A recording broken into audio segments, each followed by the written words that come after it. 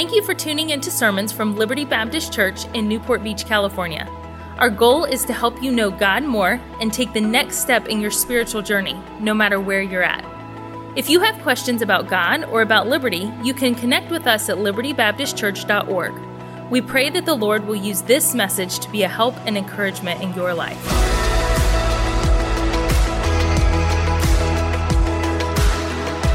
Thank you for being in church this morning. We're starting a new series, as you can see on the slides there this morning, entitled Money Matters. And in my 6.5 years here, this is only the second time that I've preached a sermon series on stewardship or on biblical view of handling our resources. And we're going to talk a lot about finances, but we're not just stewards of our finances. We're stewards of our lives, of our health, of our families, of our relationships, of our careers, of our children. We are stewards of all that God entrusts to our care. And I've preached one series on biblical stewardship as it relates to finances, and some of you will remember that series. It was 3, well, not really. You might remember we did it. You're not going to remember much about it. Most of you don't remember what we preached a week or two ago, do you? Myself included sometimes. But 3 years ago I preached, and you might remember some of that if you were here. And if you have your Bibles, turn with me to 1 Timothy chapter number 6. Most of this series will either come from this chapter or will springboard from this chapter. We're going to look at some of Jesus' teachings on finances as well over the next 7 Sunday mornings. This 1 Timothy, where we're going, is a pastoral epistle. We call it, that word epistle just means letter. It's a letter written to a pastor. And so you have Paul writing to Pastor Timothy. So when you read this book of 1 Timothy, you're reading the words of a mentor writing to his son in the faith, a pastor, and giving him some advice on some things. And we're going to see here in this chapter, Paul told Timothy as a pastor, you need to preach on this subject. You need to help your people, God's people, understand the right, proper mindset towards earthly things and towards the things that I entrust to their care. And again, as I go through this series, if you were here 3 years ago, you might remember, I'm going to use some of the same illustrations. You might remember some of these thoughts and some of these truths. But in that series, I had such a great response to that material, and it challenged me. And I think all of us, as I've been going back through it, and there'll be some things that will be changed and added, but there are principles and thoughts that all of us need to be reminded of in this series. And I hope that we'll open our hearts and ask God to speak to our hearts through that. I did this 3 years ago as well. This is a short little book called The Treasure Principle. And it's an easy read. It's about 100 pages. Probably would take you, maybe an hour or two to read. And we did this last time. And again, many folks said, thank you. That book really helped me shape my thinking, change some of my thinking. And if you don't have this book and you promised that you would read it, we want to give this to you as a gift. I've got over on the table over here, I think there are about 50 copies of it here. And if you'll take it, if you promise that you'll read it, we want you to take this morning. I'll try to remember to mention it after the service this morning. If we run out, we'll order some more this week. And I know that many of you received this, those that were here 3 years ago. And so we didn't order as many this time as we did last because many of us already have a copy of that. But if you didn't get it last time, or you'd like to get it and you'll read it, we want you to take that with you. 1 Timothy 6 is a wonderful passage on stewardship from the Apostle Paul. Now, if you're naturally skeptical, I met a few folks that are here, one on work and some others here from Pennsylvania and one from Dana Point, I think, some first-time guests. And you walked in and said, you're the first time here, oh man, this pastor preaching on money.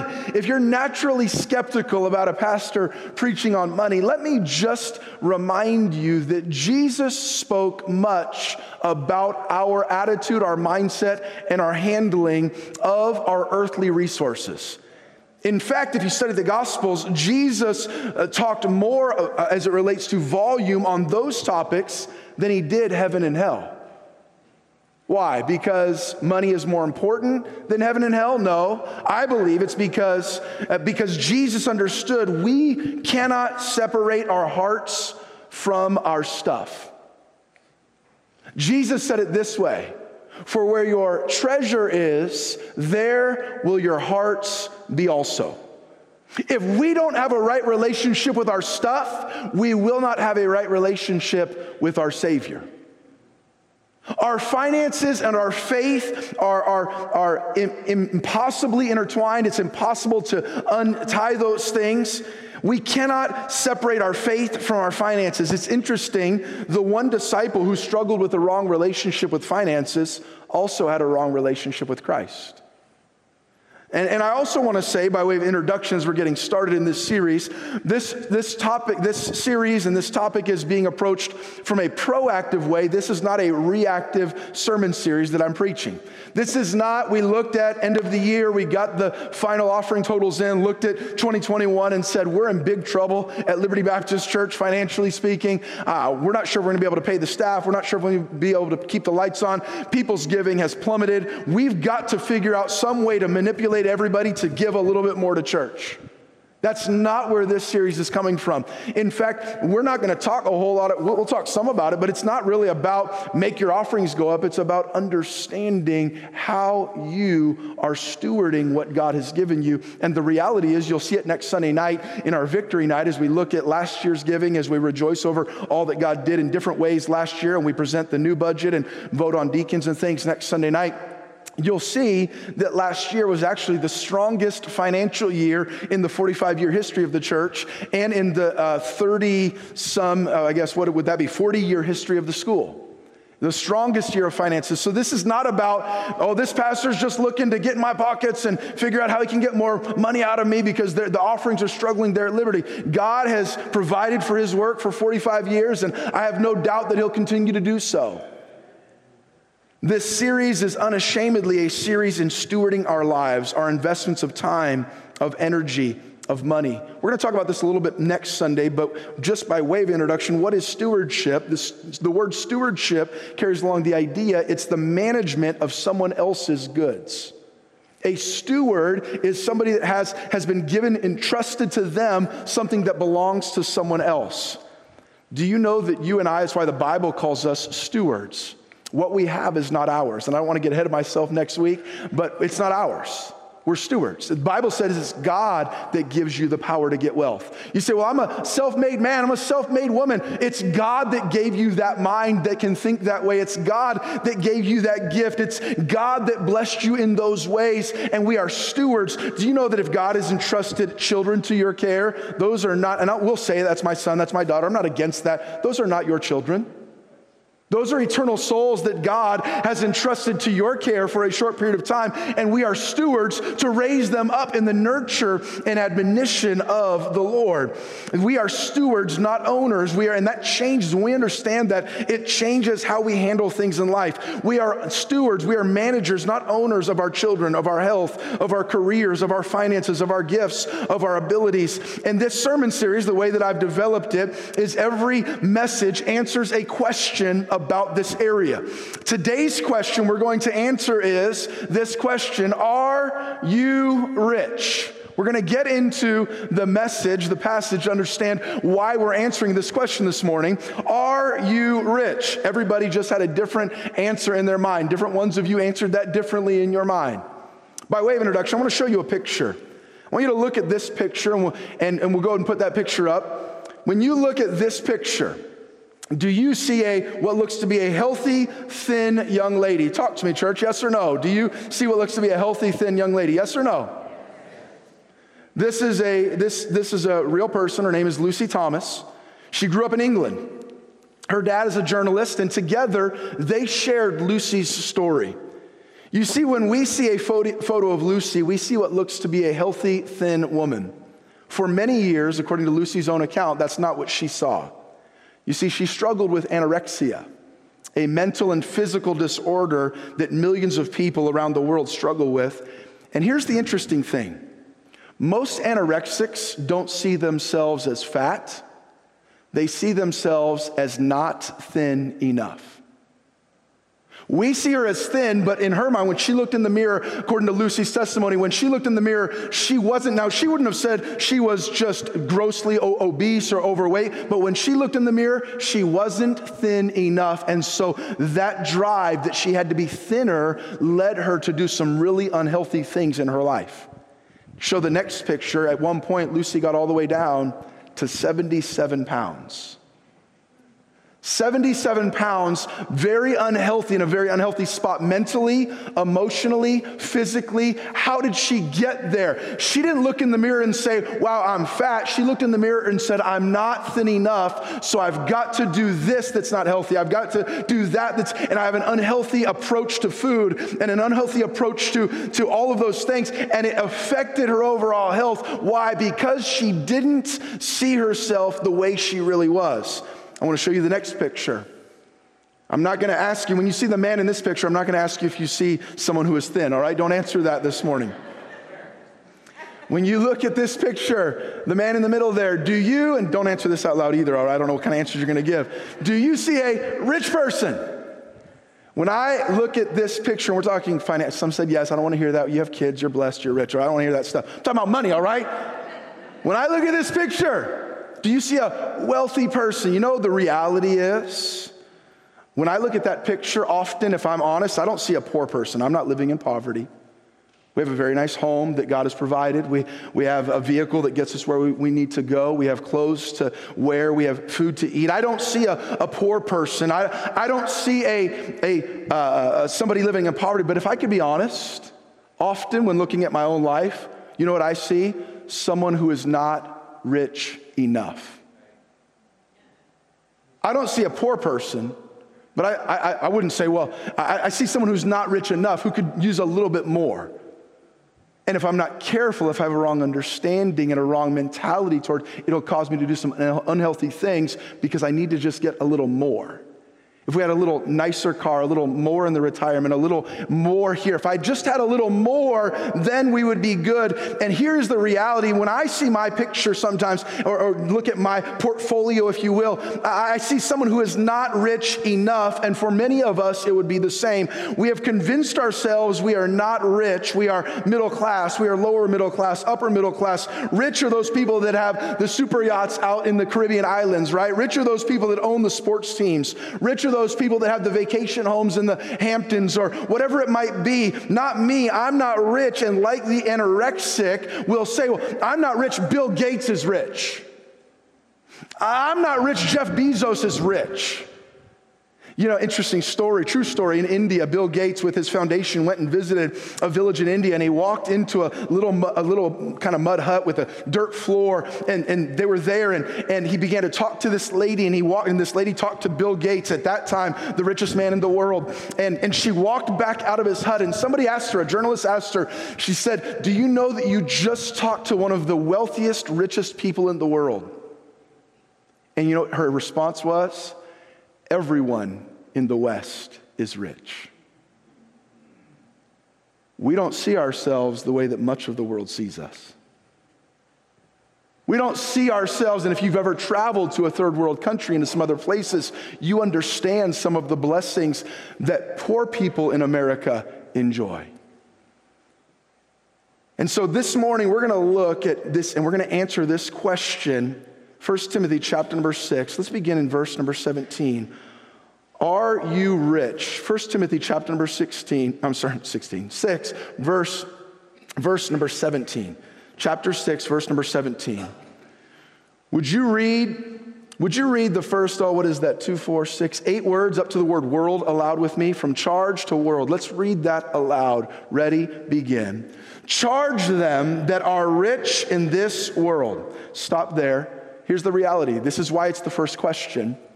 Because if we don't accept the label in just a moment, if we don't acknowledge who we are, that we are what this is talking about, then this passage is pointless for us. And he says here, charge them that are rich in this world, that they be not high-minded, nor trust in uncertain riches, but in the living God, who giveth us richly all things to enjoy, that they do good works, that they be rich in good works, ready to distribute, to give, willing to communicate, laying up in store for themselves a good foundation against the time to come, that they may lay hold on eternal life. We are going to break this passage down over the coming weeks and some other passages and answer some questions here. But this morning from this passage, and again, if we cannot answer with yes that we are rich, this passage does not apply to us and is pointless for us. But this morning, I'm going to challenge you to do three things in our message. Number one, I'm going to challenge you to accept the label. Number two, I'm going to challenge you to acknowledge the side effects. And number three, I'm going to challenge you to adjust your heart. Number one, from here, I'm going to challenge you to accept the label. Paul tells Timothy to charge or challenge or command. Who does he say there, church? Charge them that are what? Talk to me. Charge them that are what? Rich in this world.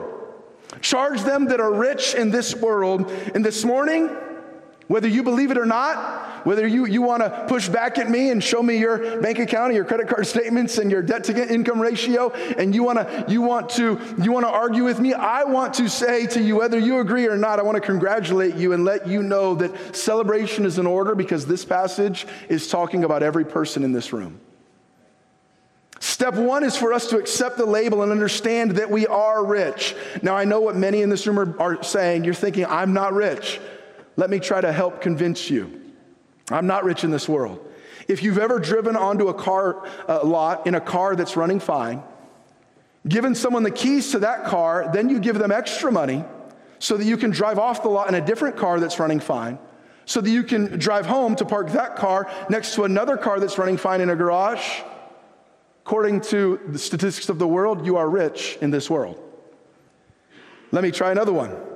If you've ever cleared out the fridge of old food, what we call leftovers, threw them away so that you could put in new food from the grocery store, you're rich in this world.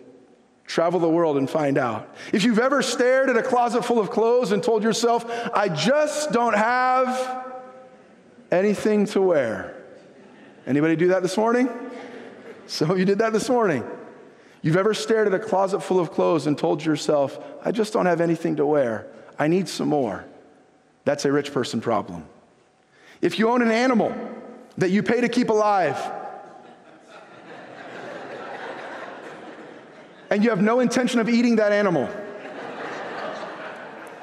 or at least using its fur for covering, you are rich. Have you ever complained about bad cell phone coverage? Rich people problem. Can't decide where to go on vacation? Rich person problem. Computer crash, slow internet, car trouble, flight delays, Amazon doesn't have your size. Those are all rich people problems. Don't believe me? Think about this. In our Western culture today, we observe a 5-day work week. We think, man, I am just wiped out. I worked 40 hours this week, 5 days. Most people in our society work 5 days in order to have 7 days worth of food and shelter, clothing and health care. We take that for granted because that's our culture, but here's the reality. That's unique to our little window in history. For most of the course of human history, people had to go and gather what they were going to get that day, what they were going to provide. What's more, there are households of 3, 4, 5, or even more people that send only one person out into the workplace to earn money. And with that one person's earnings, in some homes, the entire family can amass enough money in 5 days to give them food and shelter for 7 days. In many cultures, that's inconceivable. If you've ever been on a missions trip or to a non-first world country, you know I'm telling the truth. We are literally the richest people in the history of the world, and we cannot admit we're rich. Why? Because relatively speaking, for some of us, you say, well, I'm not in what the media wants to castigate as the 1%ers. Well, I'm not in the 1%. Oh, but you are. Do you know that if your household income, your annual household income is $48,000 a year, you are one of those wicked 1%ers in the world? Now, I understand we live in the wealthiest country in the world, in America. China's gaining on us fairly quickly, but we live in the wealthiest country. And so you might say, well, I'm not in the 1% in America. And so because of that, this doesn't apply to me. I'm not rich. I want to tell you, he said, charge them that are rich in the world. You and I are who he is talking about in 1 Timothy chapter number 6. You say, well, Pastor Ryan, I got you. I don't make, my household income isn't $48,000 a year. I'm not in the top percent of wage earners in the world. What about, is it $37,000 a year? If your annual income household income is $37,000 a year, you're in the top 4% in the world. Say, no, Pastor Ryan, that's not me. As of 2018, if you have $4,210 to your name, you're richer than half the world's residents. That would be most of my children that live in my house. My kids, my teenagers, my 3 teenagers, according to statistics, are rich in this world. Have more to their name than half the world's residents. But somehow we don't want to admit that we're rich. Why is that? The problem is we don't feel rich. Like the anorexic, I don't feel thin enough.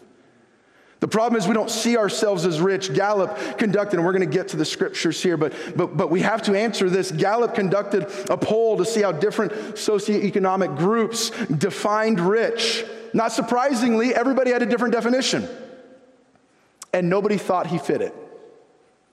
For each and every person, rich was roughly double the amount possessed by the person defining it. They asked those that their annual income was about $30,000, according to this poll, where they averaged about $30,000. You know what those making $30,000 a year defined as rich?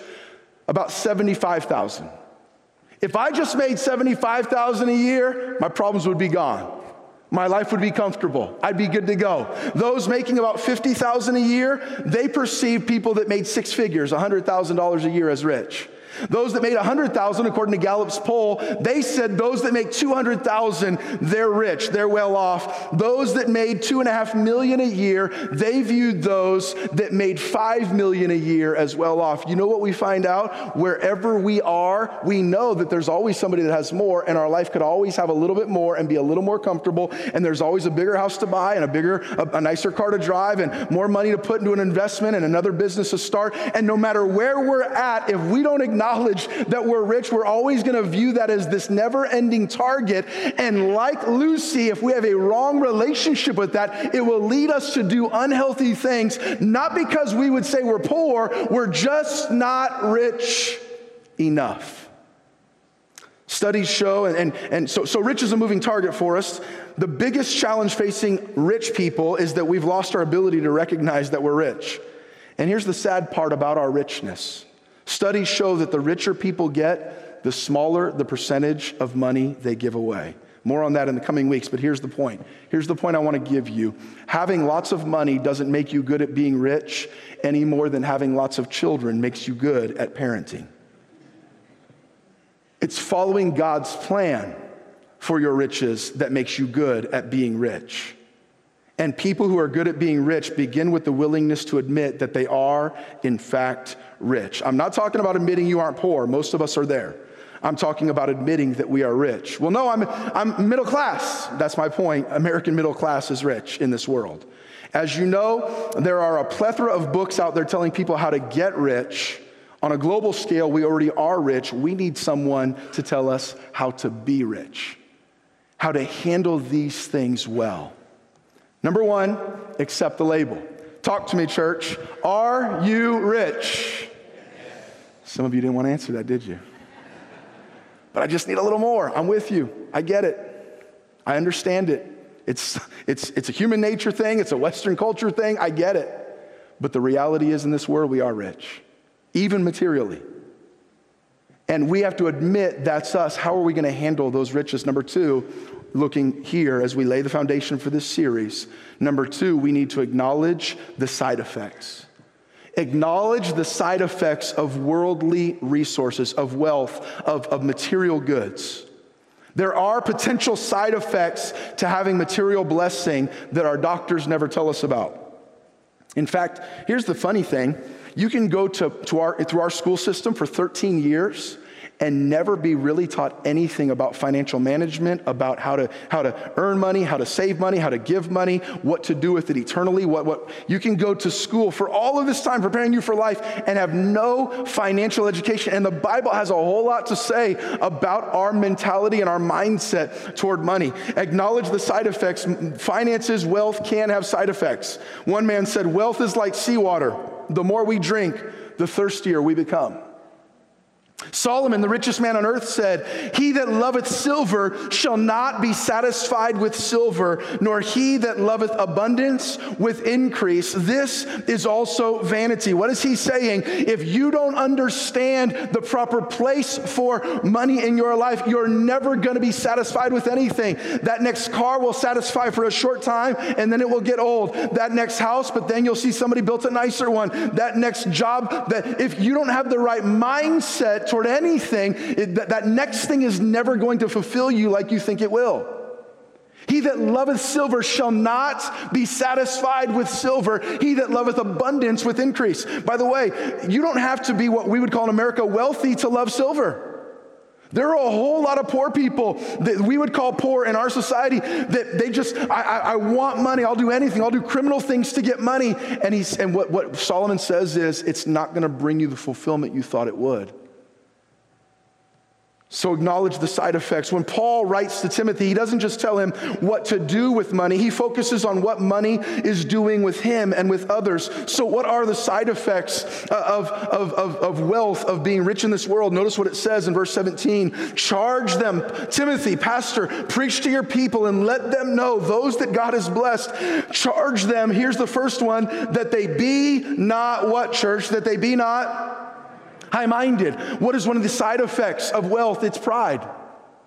Pride, we have to guard against it because we have achieved, we have attained. All of a sudden, look at us, we're Americans. You're just a lowly and fill in the blank of another country. Oh, you live in that? Oh, God somehow loves us more. No, God has maybe blessed us with more materially. He does not love us any more than any other country.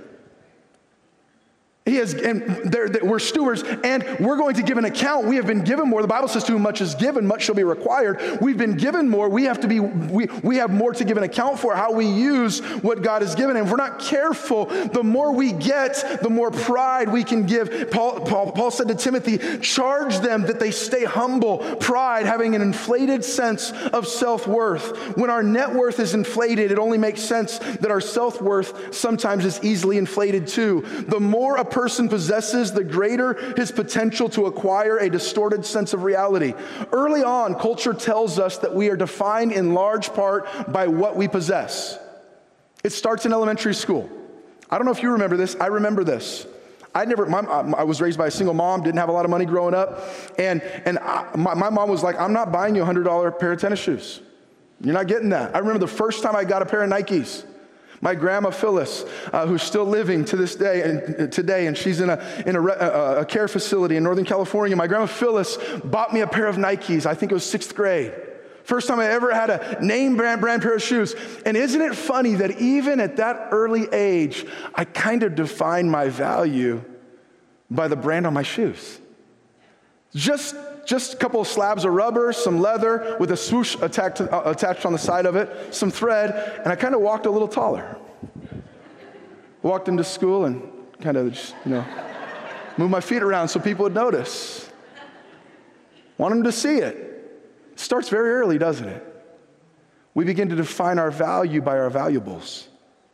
We define who we are by what we have.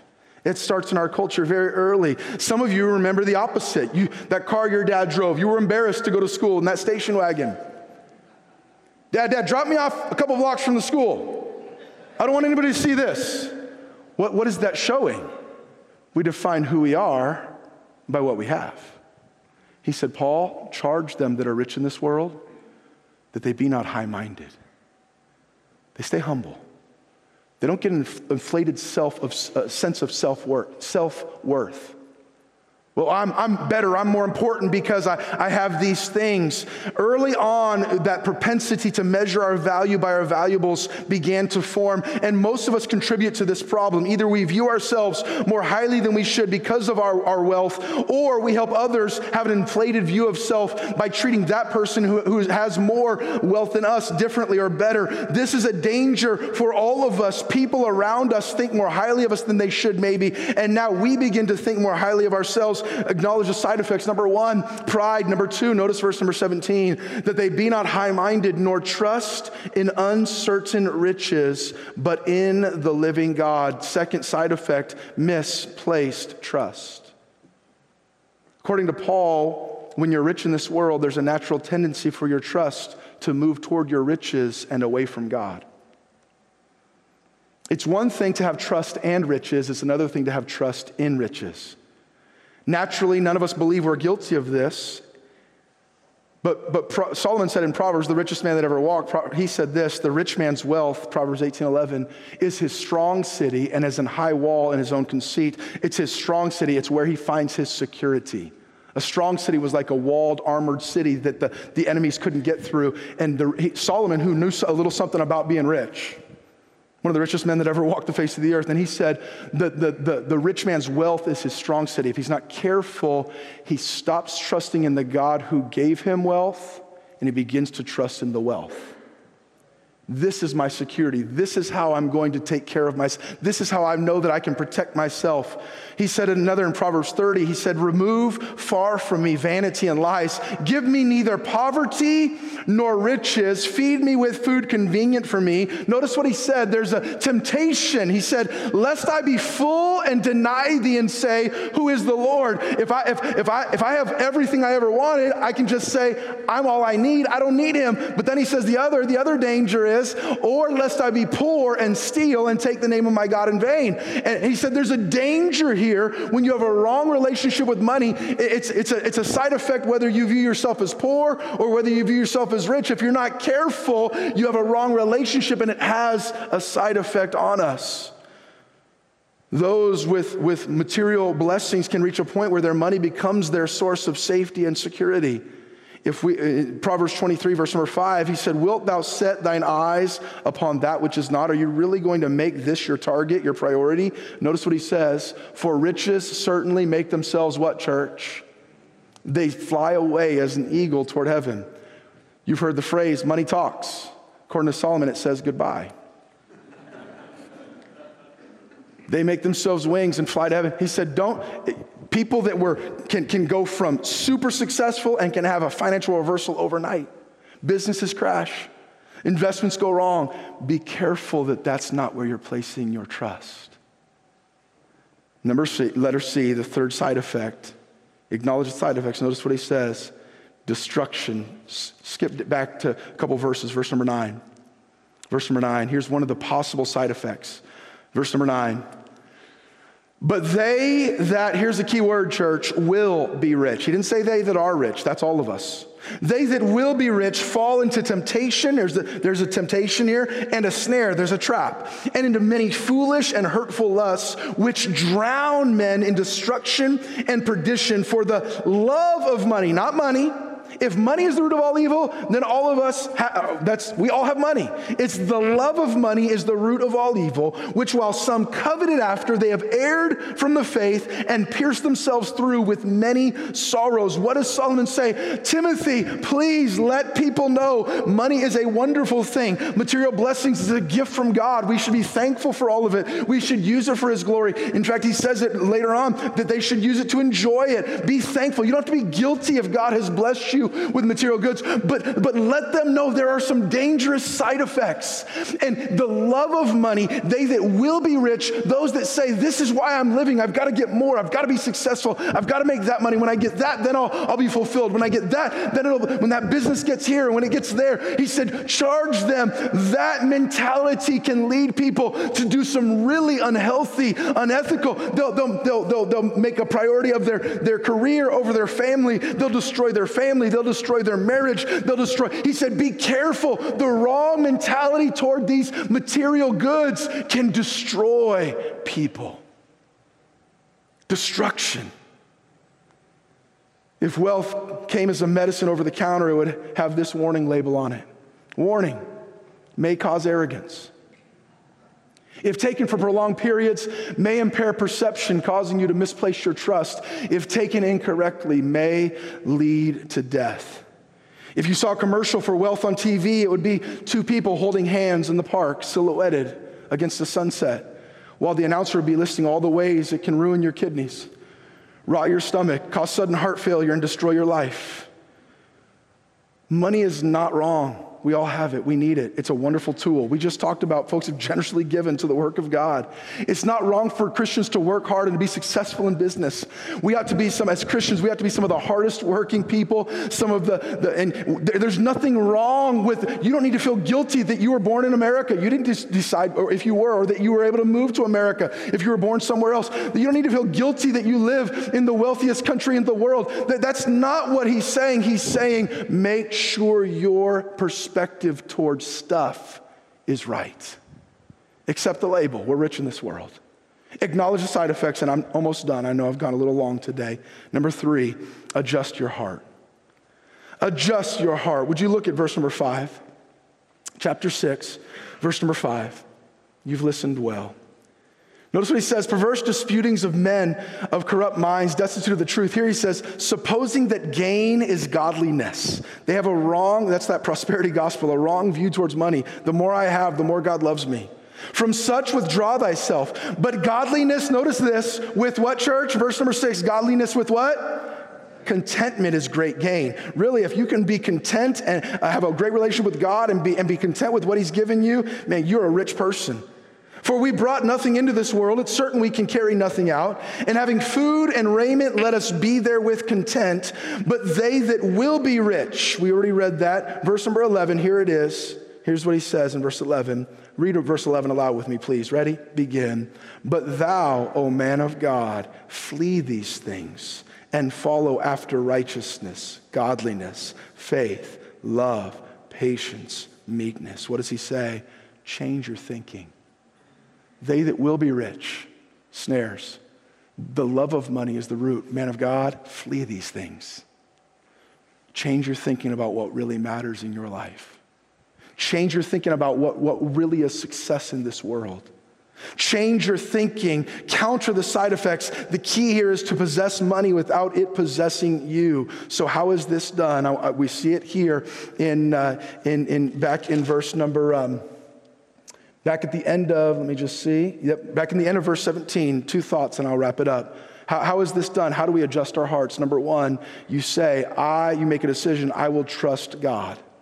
Do you see it here in verse 17? Nor trust in uncertain riches, but in the living God. I will not trust in riches, but in him who richly provides. That's easy to say when the bills are paid. It's easy to say when there's money in the bank. The savings looks good. It's hard to say when the layoff comes. It's hard to say when the stock market drops. And what does he say here? Challenge them that they're not, you know what we don't know? We don't know where interest rates are going this year. We don't know what the stock market's going to do. Dogecoin may go to the moon or it may crash to the center of the earth. We don't know what's going to happen with cryptocurrency. It's all brand new. We have no idea what's going to happen with this stuff. And if we're not careful, that nest egg may dwindle to nothing. The stock market may crash. The investment opportunity may be a scam. But when your trust is in the living God, that is as sure a place as the universe has ever known. Listen to me now. Trust him, not just with your eternity, but with your day-to-day life, with your money, with your health, with your cares, with all your heart. Trust in the Lord with all thine heart, Proverbs, Solomon, the richest man, and lean not into thine own understanding. In all thy ways acknowledge him, and he shall direct thy paths. What is Solomon saying? Don't trust in this stuff. I tried everything the world had to offer, and you know what I found out in Ecclesiastes? That it's all vanity and vexation of spirit. It doesn't bring the fulfillment I thought it would, but Jesus never fails. He brings fulfillment that stuff could never bring. Trust. I will trust God when business is booming and when business is bankrupt. I'll trust God. And the second thing, I will be grateful. Do you see it in verse 17? He says, nor trust in uncertain riches, but in the living God. Notice this, Who, what's that verb there, church? Who what? Who giveth us richly all things to enjoy. What you have is a gift. What I have is a gift. When we understand that, it creates gratitude. I will be grateful. I will trust him, not my stuff, and I will be grateful for what he's given me. That opportunity, that resource, that mentor that taught me in this business, that my parents that paid for that college degree that opened this door, I will be grateful. No, it's not, I was valedictorian, and it's not, well, I was born in this family, and it's not, well, I got to graduate from this prestigious university, and look at all that I've done. And I'm not saying that your hard work doesn't matter. What I'm saying is make sure you remember it's him that giveth us all things richly to enjoy. They're gifts. It's not from us, it's from him. Trust in him and be grateful. Gratitude changes how you handle your resources. 2 Corinthians, Paul said to the church at Corinth, being enriched in everything to all bountifulness, which causeth through us thanksgiving to God. What does he say? When we understand that it's a gift, we're going to want to be generous with it, and two, it's going to bring thanksgiving to us. It's going to cause thanksgiving in our hearts. Our richness should produce gratitude, not guilt. I hope you're not feeling guilty this morning. That's not my purpose. On the contrary, I hope our time together this morning leaves you feeling grateful. Guilt rarely results in positive behavior, but gratitude, great things flow from a heart of gratitude. This introductory week, we need to answer the question, are you rich? Admit to yourself that we are rich in this world, even if we don't feel like it in Orange County. And ask God to graciously aid you in switching your trust away from riches to truly trusting him. And spend some time this week thanking God for all he's richly provided. Manage your resources this week out of gratitude, not guilt. We are rich. Here's what I hope this series helps us with. And we confront, are we good at being rich? The Bible teaches us how to be good at being rich. We are rich. Are we good at it? Sports Illustrated told in one article said 78% of NFL players find themselves bankrupt or financially stressed within 2 years of retirement.